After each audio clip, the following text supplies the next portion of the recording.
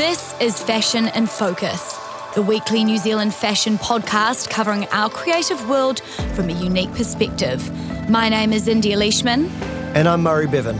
And every week, we'll connect you with the leading designers, editors, influencers, and stylists from all over the world. If you love fashion, this is the podcast for you.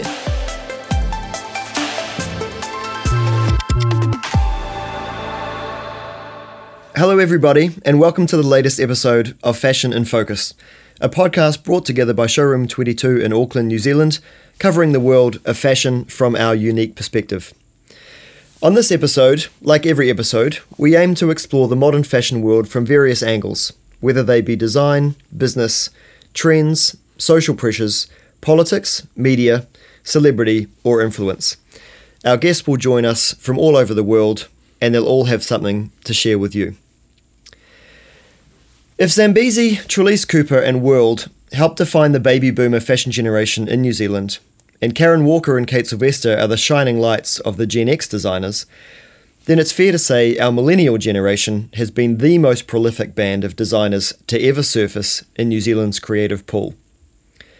Ignited by brands such as Juliette Hogan, 27 Names, Huffer, Stolen Girlfriends, Deadly Ponies, Halewood, Lonely, Salasai, Catherine Wilson and the like, these designers' fortunes and ideas were shaped by world events such as New York's 9/11 tragedy and the global financial crisis of 2007 and 2008. Now, our local millennial fashion mavens have been joined by an even newer clutch of talent who have sharpened the point of fashion's spear with unparalleled speed and vision. This new bevy of social media emboldened trailblazers have looked offshore almost immediately and have assumed an ease and confidence in the arts of marketing, PR and sales that would likely see them succeed in many of the world's most ruthlessly tough fashion markets.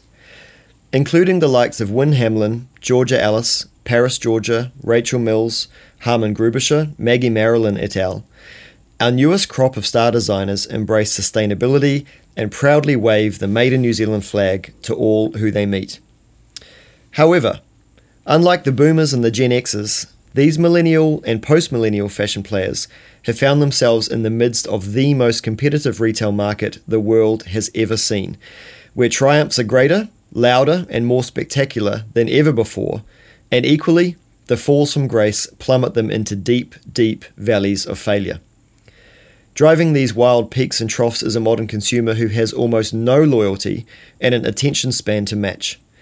Add to this an army of multinational fashion giants who saturate the market at breakneck speed, and what you get is a hectic, unstructured, unreliable, unpredictable, noisy, and unrelenting marketplace. So who would ever want to be a fashion designer, I hear you ask? Enter today's guest, Wynne Crawshaw, the man behind cult Kiwi women's wear brand Wynne Hamlin. A qualified engineer, a Te Puke country boy, one-time land surveyor, and champion of the LinkedIn platform. We welcome Wynne to today's edition of Fashion in Focus. Wynne, it's great to have you here at Franklin Road Studios. Thanks, Muzz. It's good to be here. Thanks for coming along, man. So, yeah, that introduction was partly meant to scare the shit out of you. Yeah. And who would want to be a fashion sorry designer? to have painted such a bleak picture. But, I mean, yeah, I stand behind that group that you're in right now with some of the designers that I've mentioned is, for me, having been in the industry for 17 years, pretty exciting. You seem to have looked at the industry in a completely new way through new lenses and seen huge successes that maybe some of the previous designers have only dreamed of and gone, yep, I can do that in a month or so.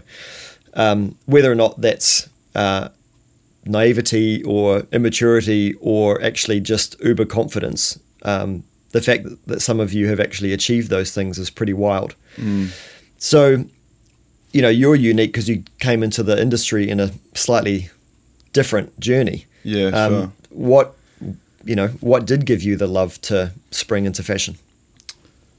I think generally just a love of creation and making things. I wasn't fulfilled in my other vocation, and That was just kind of, there was an itch that wasn't getting scratched, and I think that I could have landed in any other creative industry, or I could have even turned out and gone to building or something that I could have even just used a tiny bit more of kind of my creative sort of side. But it turned out to be fashion just by chance, just the pure fact that I, stumbled into the halls of the fashion college to do some extra papers, and that was that. Yeah. Right. So did you ever have anyone in your life that sort of would take you shopping and you'd kind of get that gleam in your eye and you'd see things that you loved, or was this something that you came across in your early 20s maybe, and then it almost happened by chance? No, I think I do have I did have an edge towards clothes early on. I used to throw tantrums about my own clothes from a very young age, and bizarrely I actually threw tantrums about what my mum was wearing when I didn't like her outfit as a toddler as well. So that would probably sort of point me down the road where I was fairly interested in what people were wearing and what that was, Yeah.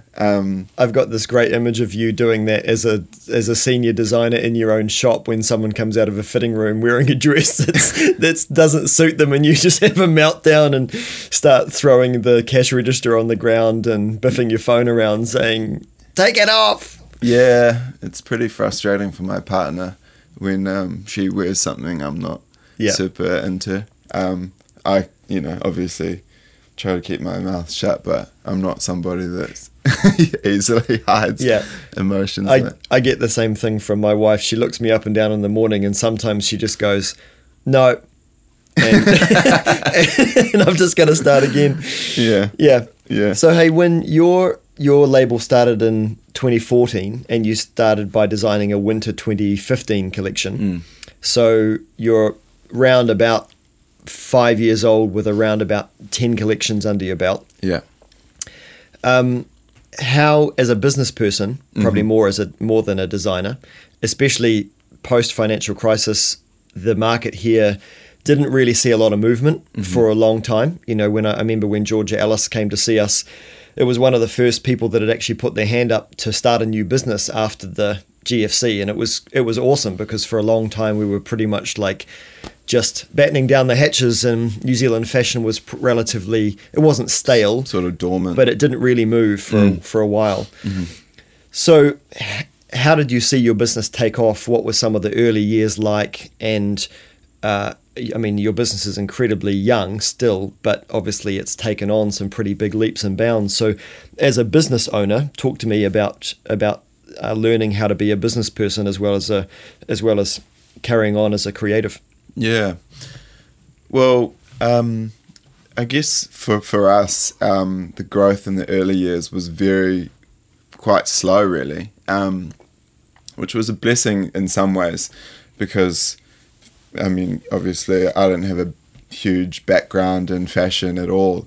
And so the fact that our initial orders were very small just kind of gave me this gentle introduction into making clothes, and the hours that were poured into them in the early collections probably ended up with $1 an hour wage for me or something like ridiculous like that, because there was just all of these lessons that were learnt in those early collections.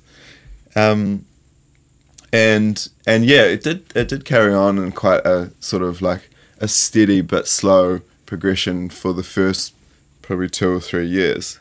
Who were some of your early supporters and the people that you look back on now and think maybe if they hadn't have picked me up, or a customer hadn't have bought that dress and then one for her daughter and so, I might not be here today? Does anyone stick out, or a retailer that's maybe stood by you? Yeah, I there's some people like Rachel Corley from Wellington, Dan and Emma with Black Box. Rachel's shop's called Corley. Yeah. And people little places like Palm Boutique and boutiques down the country like that were really first in and just gave me a chance, which was incredible. And yeah, I guess like going back, I still have relationships with those people, and it's kind of awesome actually. And that exemplifies, I suppose, a lot of what happens in New Zealand is that our market's tiny. You can pretty much lasso the top 5 retailers pretty easily. And to that point, I suppose we get a lot of young designers coming to us saying, where do you think I should start selling? And it's almost the same answer all the time, because the top boutiques and the top department stores are few and far between. Did you have any idea of that when you came into fashion, or did you kind of wing it and think, well, I'll just put it out there and see who comes back? More the latter, because I didn't start out with kind of like, this is my business plan, this is where I want to be kind of thing. It was more about, I want to make clothes. Oh, someone wants to buy them. Oh, I guess that's a good idea. Let's sell them. And so even now, the real fundamentals of like how to make it work as a business are still putting themselves into place. And I'm not sure about the other designers and the other Kiwi designers, but you talked early on about our international kind of sales and doing that, and for us the volume of sales that we need from international is really what makes the business worthwhile for us, and so it's only been in the last few years that we've sort of figured that out, and that's kind of changed the business fundamentally. And just on that note, to look at an international growth strategy so early, well, in my mind anyway, so early comparatively to a lot of other brands, it almost seems these days that if you were to pick up a pen and start designing clothing next year, the likes of you and Maggie and Georgia Ellis and what you've done and how you've achieved international success, that's the new template. Whereas I remember back in the early 2000s, we did this thing called the New Wave with New Zealand Trade and Enterprise, and we took over about 5 or 6 rooms of a hotel in Sydney to do sales during Fashion Week over there. And for us, that was like so cutting edge, and this was, a decade or more after Karen and the likes had gone up to Hong Kong and London and almost done the same thing. But for me to have told Ingrid Starnes and Juliette Hogan and Catherine Wilson at that stage, hey, what about we go to Paris? They would have fallen off their chairs. Yeah. Why? You're not cocky, so talk to me about why do you think that's so achievable for you, and it's working too? Like, what's the secret moment that you guys have tapped into? Well, I think that there's probably 3 things that come to my mind just off the bat, and the first and foremost probably would for me be the internet. Sure. Yeah. I mean, not that didn't exist 10 years ago or whatever, but close. I literally remember days when the internet didn't exist. Yeah. So I thought email was so scary. I was like, there's only 3 other people at university with email addresses. It seems so daunting. Yeah. And I guess that just means that in every facet, like brands turn up to Paris now and they know that their collection is relevant. It's, keeping with what is being shown in other collections. Does that mean also that you're, as well as having access to the internet and people can see you, do you find that you're doing an enormous amount of research and making sure that you're either keeping up with or not replicating what's out there? Or like, what's your personal view on that? Because also what you could do is oversaturate yourself with too many other ideas, and then you kind of back yourself into this tiny dark corner. Yeah. How do you operate like that? Well, I think, that you're right, because in that aspect of the internet like that, when you're right in the collection zone, you have to take yourself away from the internet a lot, because you do have that danger of getting trapped into sort of like trends or being kind of influenced by imagery that you've seen too much, and then having that manifest itself in the collection. and you're better to take yourself away and have your what's really true to your brand and your aesthetic come through. But yeah, I think the internet's been just a huge part of the kind of our generation really. Absolutely. Being super connected. And I guess that also is a huge part of the other points that I think are meaning that brands can so easily sell internationally now too. And the other one would probably be kind of just general globalization, just ease of travel. I think even people don't really do kind of like the OE anymore. You might move somewhere, or you might go overseas like at the end of university or school still, but people don't go, I'm going for 1 year. To see this magnificent world that I've never seen before. You can see it 24/7 on Instagram. Exactly. Yeah. So now it's like people are like, I might do 2 months in New York or whatever. I mean, a lot of to be honest, actually, a lot of Kiwis do spend 1 year exactly in the States because of the J1 visa. But I think that even that's changed, and it just traveling and going to markets is a lot easier than it ever would have been. I know that's not per se like amazing environmentally, traveling, constant air, whatever, but yeah, well, I mean, I suppose that to that point, this new generation of designers is being not only their own personal feelings towards the environment, sustainability. You've got this consumer who's demanding so much more of you than just beauty and value. So we're dealing with so many other parameters in consumer interactions than other designers have generally had to face before. So on that note, I personally think, yes, sustainability is big at the moment, as it should be. However, soon consumers are going to expect it. Then it's not going to be a selling point anymore. People will expect that you make things with love and care and transparency, and you understand your production model and your producers, etc. Yeah. So where do you think your group are going to go next? And when I say next, maybe the next 2 or 3 years, when not that you personally go, hey, I'm all about sustainability, but a lot of other people use it as a sales tool and a look at me kind of tool. What happens when that becomes the norm? Well, I think that when it becomes the norm, that's fantastic, because it'll mean that it's, across the board, and it's the norm, and it's just good for obviously the environment and for people in general. But that's the challenge in fashion generally, and in any product, is that having that point of difference, that edge, and that newness is constantly on your mind and on your radar.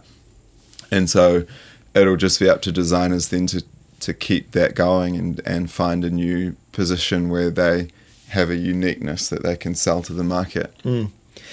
I suppose with regards to your first point before about the internet and seeing so much content so often, I think it's been really, really easy for creatives and for people all over the world, consumers included, to see what they like and to gravitate towards clubs of designers or clubs of brands or hotels or airlines or cars or whatever that fit their mold of living more than ever before.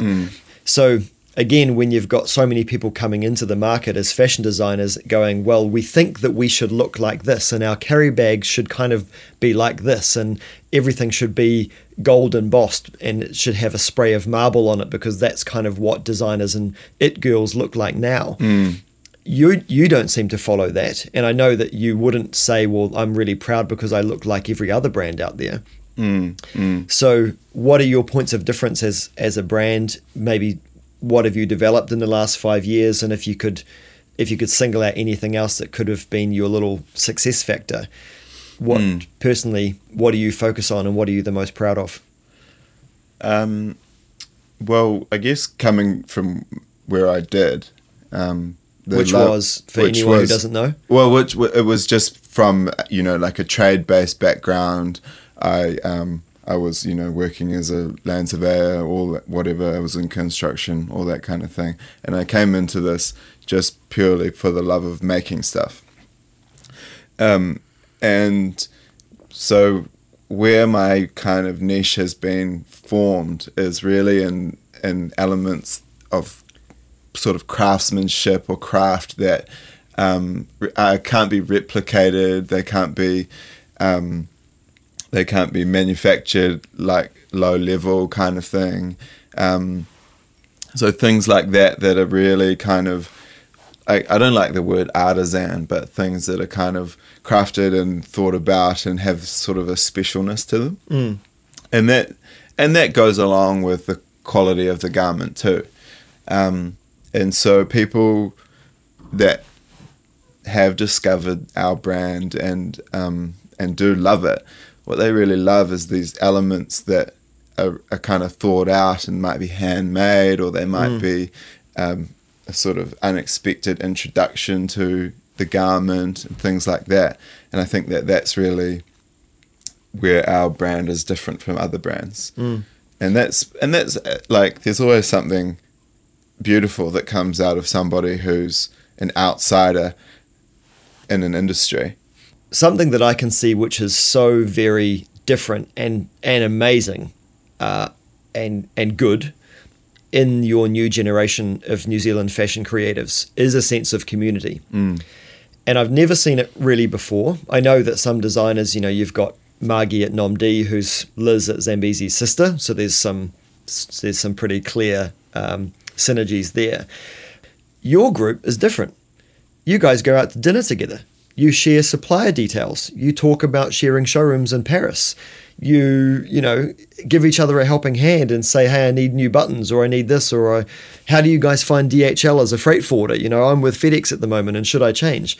What's your take on why you've knitted each other together so closely, and why that continues to be something that you do? I guess, well, I can't really comment on why it hasn't been like that in the past for other designers and other groups. But I guess, in my opinion, for us, is that there's so many labels in the world, and it's probably part of the whole fact that we're really competing internationally. And there's so many designers out there, going to market, trying to grab the spots in these retailers. And so, the next door neighbour, our other Auckland designers, they're not really our competitors. They are, but they're one of thousands, so it's not really of any interest or any benefit really not to be collaborating with them in terms of helping each other out, because there's just way more benefit to be had than potential loss of IP or whatever it might be. Yeah, I remember when Topshop came into New Zealand and there was a lot of worry from local retailers that they would just eat them, And one of the talking points around that to waylay people's fears was to say, well, look, the shop next to you is not your biggest competition anymore. It's everyone, everywhere, all the time. Yeah, exactly. Yeah. Like you're not, if you're not worried about Amazon, then that's a bigger problem for you than, Dacuba next door. I think you'll actually be fine. And if you've got a great product and a good point of difference, a loyal customer base, strong marketing strategy, and truth and honesty and good value, you'll be okay. There's enough people in the world to sustain your business.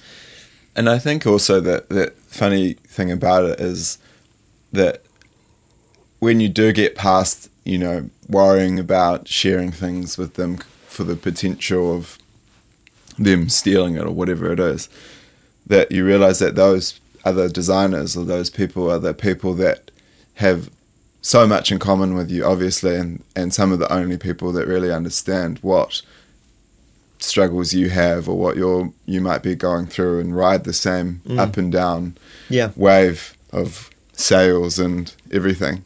Yeah. Have you found that there's been similar amounts of interest and support from maybe those other generations? Have you had designers reach out to you, or have you reached out to them and said, hey, how do I get over this next hurdle? Or, have you maybe gone into AUT and shared some of your knowledge with other generations? Like, do you find yourself either dipping back into an older generation or reaching out to a newer generation?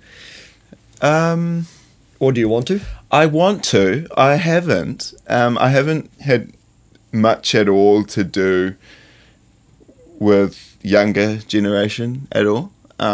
You're not old. So. No, I know. There are some younger designers, coming through. Yeah.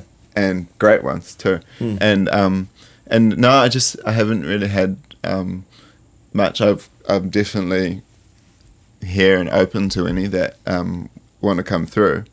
But yeah, in saying that, it's probably the same question as to why I haven't really done a huge amount of reaching out to older designers. I definitely have, put the odd phone call through to, like, the other day rang Wayne Conway to ask about pattern software and stuff like, but. And what did Wayne Conway say? Did he help you out? Yeah, totally. Good. But, I don't know why. I think maybe when they're not so familiar to you, there is like an element of kind of just holding back. Yeah. Yeah. I mean, to be honest, I've been really, really impressed and completely surprised at how much you guys all work together in that new crop. And I think you're right. You're probably going into new frontiers that most designers previous to you in New Zealand haven't really experienced before.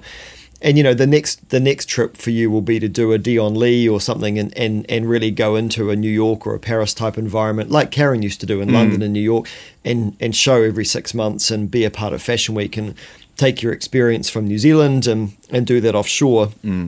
Instead of simply going into a week-long trunk show and being one of many thousands of people that are trying to sell their wares and actually make a big statement on the international stage. Which kind of brings me to, you talk about Fashion Week and the industry and generational things and the way things are changing. And I want to touch on a couple of things. First of all, Fashion Week, and second of all, we'll come to media, because the way obviously media is being created and consumed with the internet is vastly different to how it was when I started or when Zambezi started 40 years ago. What do you think about the relevance of Fashion Weeks around the world? You've been a part of New Zealand Fashion Week. You weren't this year because you travelled to Paris, I believe your company did, to take an opportunity over there. What's your personal take on it? You've done your shows in New Zealand. I think 2017 was your debut there. You've done some big shows. You've done some small installations. What's the future of that as a format for designers? Bearing in mind you could hit any market and any consumer anywhere in the world at any time of day with a Facebook ad or an Instagram post. Totally. What's the point of difference of Fashion Weeks?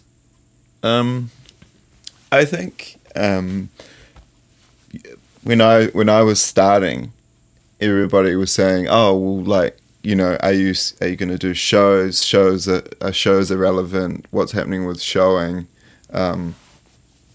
And I think everybody thought, by this time there will be no such thing as Fashion Week. And what, like any type of hysteria, it's never really like that extreme. And what I think's happened with Fashion Week is that it's just changed. And the way that it's changed is, I can only speak from the perspective of New Zealand, is that it's still about wholesale and it's still about selling to retailers, but much more so than it used to be. It's about connecting with your consumers. And so, obviously social media, it's about having,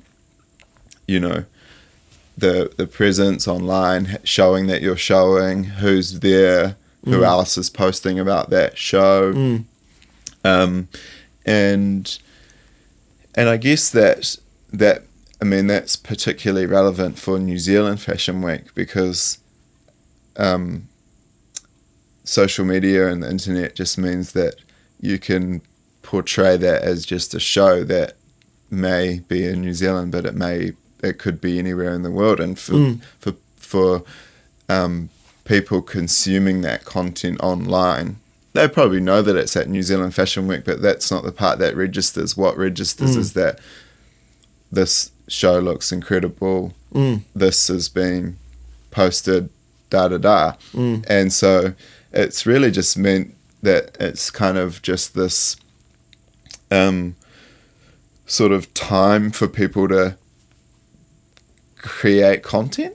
Yeah. Yeah. And yeah, I mean, that as a marketer, I suppose that's definitely been something that we've seen a rise of, and that, you know, maybe the old structure of a 6-monthly lookbook, you know, used to be the norm, and then people said, oh, I'm going to tack some campaign shots onto the end of it, and that was kind of like revolutionary, you know, because a campaign wasn't shot on a white background with a model staring blankly down the camera, you know, and then now you juxtapose that with this whole world of content creation, which great designers do all the time anyway.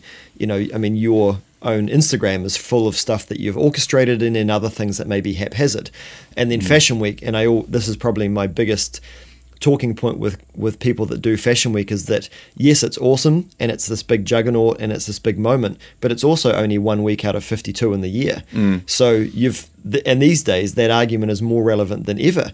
You've got to be like on fire basically 52 weeks of the year just to keep your head above water. Yeah. You know?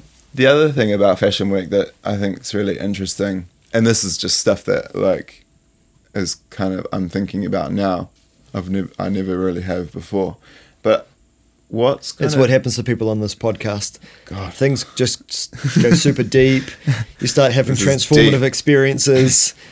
Yeah, I mean, people can't see from the podcast, but this room is very much kind of like what I imagine a psychologist's room to look like. It's a mood. The other thing about showing in general is that, you know, we've always been a brand that shows and creates shows, and I think that's awesome. And not every brand is suited to that. But I think what there is about showing that's possibly like something that, you know, is a difference between brands that want to differentiate themselves and brands that potentially are on the, like, you know, differentiate themselves from the kind of more fast fashion or side of the world, is that like to have a show you need to have a narrative for the collection, and the collection really needs to be about something, and you need to be telling that story, and that's something that sort of is a huge part of our brand, and is something that's different from brands that potentially wouldn't show. Yeah. Do you think your customers, and be honest, do you think, and this won't be for all of them, do you think they care about the narrative and the story, or do you think they just want a nice dress that fits their budget? Yeah, no, they don't care, but I think that like I got to be careful with what I say.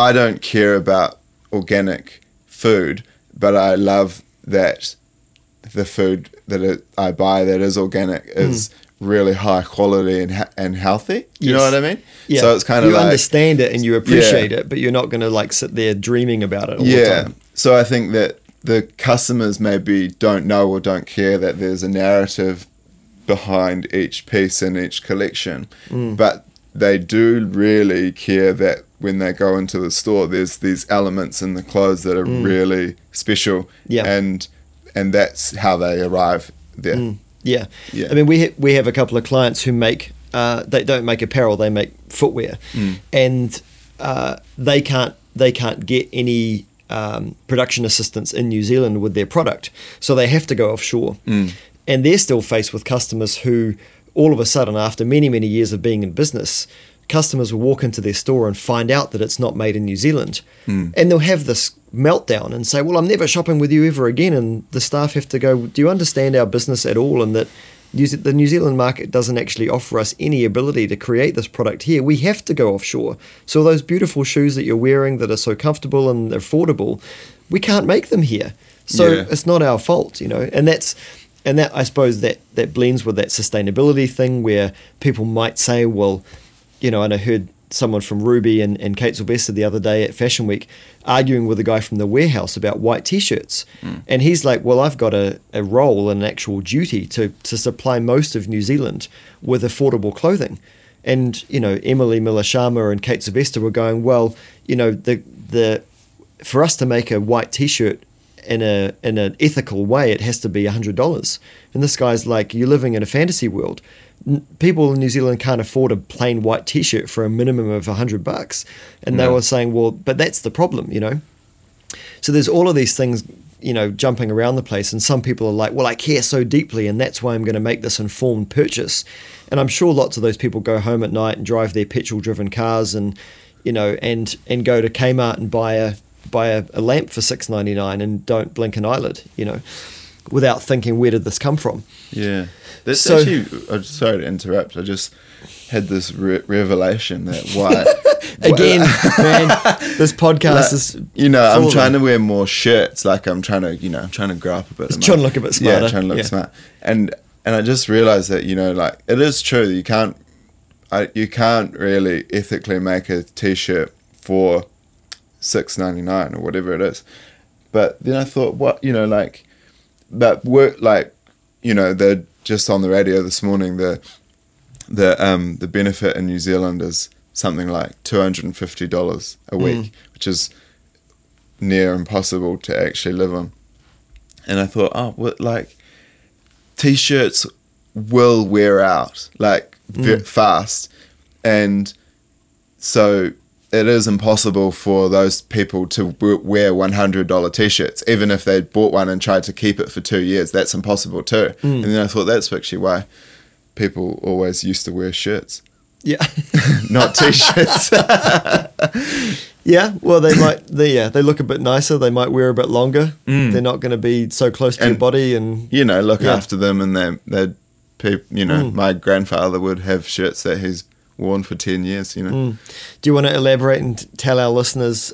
You mentioned about listening to the radio. You've your recent milestone with a certain talkback radio station in New Zealand.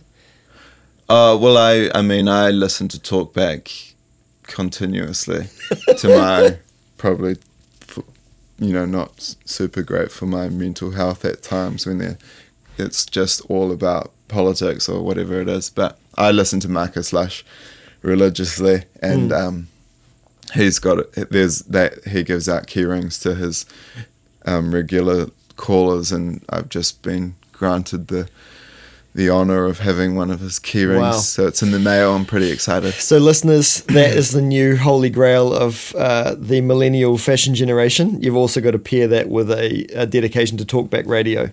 But I'm not the norm. I mean, I've just started refusing to use the self-checkout at the supermarket because I think that, you know, they should be putting staff on the tills, you know, like I'm literally 80 years old in my mind. Yeah. And you're helping people keep employment, which is great. Good on you. Win Crawshaw, ladies and gentlemen. Hey, so let's go back to the media thing, which we talked about before. And yes, Fashion Week's relevance, people's consumption of media, people's demand for more ideas, this relentless pursuit of more, next. What else have you got? In fashion and marketing, we're still big fans of print, big fans of magazines. What about you? What do you think of the world's printed media situation at the moment? Well, it's interesting because, you know, like anyone, I'm taking in multitudes of images on Instagram and online, and the occasional time when I have got a magazine in front of me does really have a different impact than anything you see on the screen. Which I guess I haven't got a huge amount to say about that, but that's just the experience that I've had recently. And it really conjures different stuff for me. And it kind of, you see a piece in an editorial on that, you know, glossy page, and it really just has a different effect. And I think that What are some of your favourite magazines around the world at the moment? Well, I've like just always been a big Purple fan. 032C. Yep. Yeah, things like that, I guess. Definitely things that are very much kind of like Northern Hemisphere and give us a taste of what's happening. And it's, I guess, from a perspective that it's more engineered and there's been more production and more budget put into it than any kind of post that you might see. Sure. And that's, again, I suppose one of those things that I can see generationally with designers nowadays is that you are faced with this crazy, hectic market, which is so fractured. And there's, on one hand, you could say, I'm not going to really care about much. I'm just going to pump out lots of product, lots of ideas, low value, and hit the biggest market possible. But in New Zealand, what I see generally at the top end of the pointy end of the spear is a whole lot of people who will take time and will create narratives and will create moments and beauty. And beauty is something that I think has been lost in the world, you know, because we're so focused on consumption all the time. And on the point of media, again, it's a little bit disappointing and it's a bit sad, I suppose, that media also are being pushed to challenge with Instagram.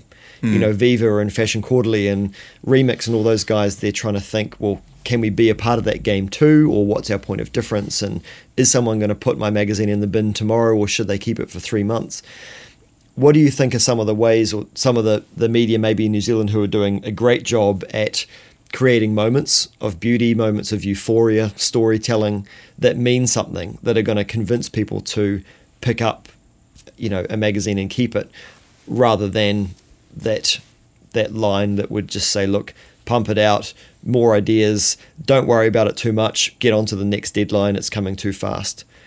Who do you think in this country's doing a great idea to support the narrative and the beauty of fashion?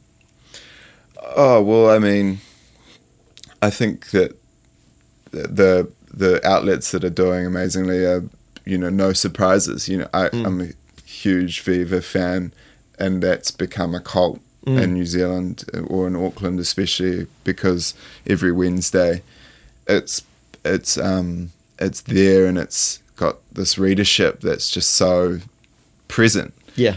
And yeah, that's a good way to sum it up.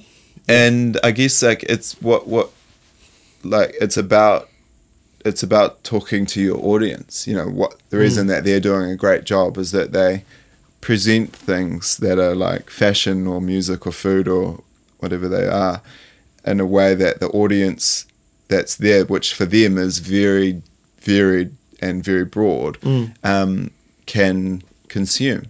And so, you know, I'm reading things in there every Wednesday that I wouldn't normally read about, or I wouldn't normally... But you trust it, and you go there because you think anything that's in those pages is probably going to talk to me as a person. If not directly, maybe I'll learn something new. Exactly. And like, and on that note, you know, someone like FQ, they do a great job of presenting things in a little bit more of specialized light. You know, the reader of FQ has some interest in fashion. And so there you can go for a little bit more of an in-depth sort of analysis or editorial or whatever it is. That, you know, that's also something that I read, you know. Yeah. And you look at Fashion Quarterly, you look at Viva, Remix, Denizen, you know, Mind Food, all of them, of course, they have to survive through advertising. And what we see so much of the time these days is a new generation of designers who are digital natives. They traditionally don't advertise at all. They probably still love editorial, but they may not be willing or may not be able to advertise. And, you know, you see that with certain magazines where you advertise and you're in a partnership with them and they'll support you. And if you don't advertise, they'll politely say, look, we have to support our advertisers. Yeah. And then you see other magazines who are like, we retain full editorial integrity, we'll do and say whatever we want, but yes, we'll take advertising because we need to stay afloat. Where do you think, because I mean, sometimes creatives think advertising's a dirty word, but it's also essential because otherwise the media will disappear. Whereas you can have an Instagram account for free, but you're probably spending thousands of dollars creating the content that you put on that. And maybe you could put some of that into advertising. What are your personal thoughts about the future of advertising, the future of media, and how a modern generation that's so digital focused and that still loves print, how are you going to respond to that, and how are you going to help that medium survive in the future? Do you think you're just going to have to bite the bullet and start advertising in droves? Otherwise, because Beds R Us and Farmers and L'Oreal, I suppose they can't pay the bills forever. And maybe those media will turn around and they'll say to these young designers, hey guys, you got to pony up. Yeah. What are your thoughts on that? I think that, it's something I haven't thought a lot about because we've never been in the position at all that we've had any budget available. But it's an interesting point that you make about potentially using some of our spend on creating content and whatever to put into advertising, which is still minimal, but nonetheless. But if everyone put in a little bit of something, these guys would, their coffers would be a little bit fuller. Yeah, absolutely. And we're in an interesting place, I guess, just within the New Zealand sort of little, I guess, ecosystem that we're not a new designer anymore, and we're sort of just about not a young designer. You're 5 years old. Yeah. You're not a baby. We're not, but you're not a teenager. Here's you're just a toddler. Here's your cover. You're doing good things, young man. But yeah, no, I think you're right, and I just as much as anyone want the media and print media to be here and to stay, and yeah, I think that when the time comes and when there is budget and some extra cash around, that that probably will go towards some advertising spend, and yeah, like a cover's a cover, like social media or not, that's a cover, and whether the maximum impact that you get from it is posting the picture of the cover online doesn't matter, it's still a cover. Yeah, and it's got a special place in the fashion world. I think editorial will always have that, and it's something that I see a magazine like Black Magazine has done so well since it started. And Rachel and Grant, when they started Black, obviously they had a history with other magazines like Planet Magazine, and Rachel had been a huge part of Pavement Magazine when it was around. And your consumers, especially your young ones, won't remember either Pavement or Planet, but they laid the foundations for this amazing independent media landscape that we have here. Pilot Magazine was another magazine that's been and gone, which was independent. Pulp Magazine's been and gone, independent. Black Magazine's still around. Remix, independent. Mind Food, independent. Denizen, independent. Like Bauer Media owns a huge amount of magazines, but and they all have their own tone of voice, but they're supported by each other. There's this big groundswell of activity. But I think, people laugh about New Zealand being the leaders of per capita anything in the world, but I do actually, hand on heart, think we have the most magazines titles per capita than, producing the most magazines per capita than any country in the world. And it's something that I think we should be incredibly proud of, but also not take for granted, because those are the magazines that have supported you and Maggie and Karen and Zambezi and Stolen and Lonely, and hopefully will continue to do so. Yeah, because exactly. as you and me, as how old are you? 29. 29. I'm 40. We both act like 80-year-olds, and we love print, and we wanted to see it continue. So while everyone's like pushing Instagram and pushing digital and flying to Paris and doing all this stuff, we still want to come home and go to our newsstand and buy a magazine and not have to buy, an offshore one that has no insight into the New Zealand market. Yeah, no, totally. What do you think about the onset of some of the biggest digital players in the world and the biggest marketplaces, Amazon being probably the biggest at the moment, unequivocally.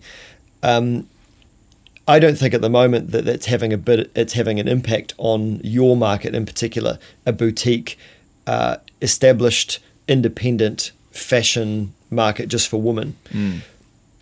What are your thoughts about how to expand into the market and use those channels in a unique way that may benefit you? Or are you just trying to avoid them for as long as possible and do it your way and be nimble and be boutique? You mean like just generally larger online retailers and stuff like that? Why not start selling through Amazon tomorrow? Oh yeah, I think you're right. Like there is great or huge opportunity for different channels within the kind of designer luxury boutique market. I don't have any idea how you would or what they are, but I just think, yeah, totally. There's stuff out there that is potentially massive. That's not just Net-a-Porter or matches, you know. And do you think that it's going to take someone to be a trailblazer and do that first for other people that maybe think it's okay, or okay, now that's the done thing? Like going back to the beginning, you guys are setting whole new pathways for designers in New Zealand that have never ever been done before, never at the speed and never with your youthfulness on the side. You guys are rewriting the pathway for new designers. So what's the next pathway that you're going to open up? Yeah, well, I think, you know, like other cultures are probably have kind of almost superseded, because in the designers I know, everybody's fixated just on the online or the retailers that are there and present for them right now. And I think that other cultures, like especially China and places like that, they're doing sales in a completely different way that we're just going, whoa, that's happening, you know. And, you know, like places like WeChat and things like that are huge, and they're worlds that I'm just beginning to discover. And I met an influencer the other day called Stephanie from New Zealand, and we've never dealt with her before. So we've been operating for 17 years and she's never come across our doorstep. So she contacted us and came in, and I was like, great, you know, she's Chinese, she lives in New Zealand, she's got a couple of kids, lives here with her husband. And I said, so tell me about yourself. And she goes, so I'm on Instagram and I've got, you know, maybe 20 or 30,000 Instagram followers. And I was like, that's great. You know, she's not small, but she's not big. And then she goes, I've got a combined, you know, audience of 400,000 people on YouTube, and I'm on Weibo, and I'm on this, and I'm on that. And I'm like, I just got so excited because generally, you know, like we have clients like Levi's and Adidas Originals, and their idea of a micro influencer is about 300,000 to 500,000 influencers followers on Instagram. That's their idea of micro. Our idea of micro here is about 3 to 6,000. Yeah. And a mega influencer is like maybe 50 to 80,000, and theirs is of course in the millions. So for me, this young lady with 400,000 people, I was like, that just pushes us into this new stratosphere. And on one hand, I go, it feels a bit local schlocal, a bit kind of hokey and a bit New Zealand. And I go, I wish we had a Kylie Jenner who lived in Torbay with 100 million, you know, followers. But at the same time, I go, but that's why I love New Zealand, because we can knit it together, and we can see that person over the fence, and we can call Maggie and get some advice, and we can ring Georgia and say, hey, tell me about that thing you just did in Paris, and how can I do it too? You know, like, I think our smallness is cool. Oh, well, that's it really, is that everyone that's here has chosen to be here. You know? And everybody had the opportunity to leave and start or whatever it was. I think that's something that resonates with me, and it's Karen Walker used to say it all the time, and people used to ask her all the time, probably still do, why did you never go overseas? Why didn't you live offshore? She's like, because I love coming home. You know, and especially now, she can go anywhere in the world. She can Instagram TV from her house and be beamed around the world instantaneously, as can you all. But you've all decided to make New Zealand your home and take on the world from here. Well, it's a pretty awesome concept. Yeah, I mean, people generally agree that this place, in terms of out wider New Zealand and what we've got here, is paradise. And that's the dream, really, is that, you can live here and do amazing things internationally, around the world, whatever. But being able to, go to the op shops in Te Puke on Saturday is pretty important to me. And I guess that, I've had aspirations of kind of like being Parisian, or like, being able to, I don't know why. Walk down the perfect cobbled lane. Totally. Drinking a short black and, munching on a croissant as you stare wistfully at the Eiffel Tower. Yeah. But really, it doesn't get a whole lot better than being able to, drive to Piha or whatever. Does it? No, it doesn't get much better than that. Or living in Titirangi. Yeah, in the forest.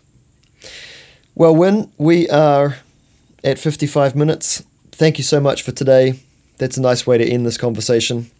We've talked about Amazon eating the world and running on that treadmill that is fashion every day. Thank you so much for your time today. Thanks for sharing some of your insights. I hope that everyone's been listening today will take something away and support New Zealand fashion, understand a little bit more about our generational shifts and what's happening, how hard it is for these guys to make ends meet, and how wonderful it is that they're sticking around and making another layer of this industry keep going and keep being successful. So thank you, Wyn. All the best for the future. Thank you, Maz. I think it's great you're doing this. Cheers, man. That was the latest from Fashion in Focus. Thanks for tuning in and being a part of our conversation. If you want more, make sure you subscribe to get a fresh episode in your inbox every week. Check out more of our episodes on your favourite podcast feed and get in touch with us at fashioninfocus@showroom22.com.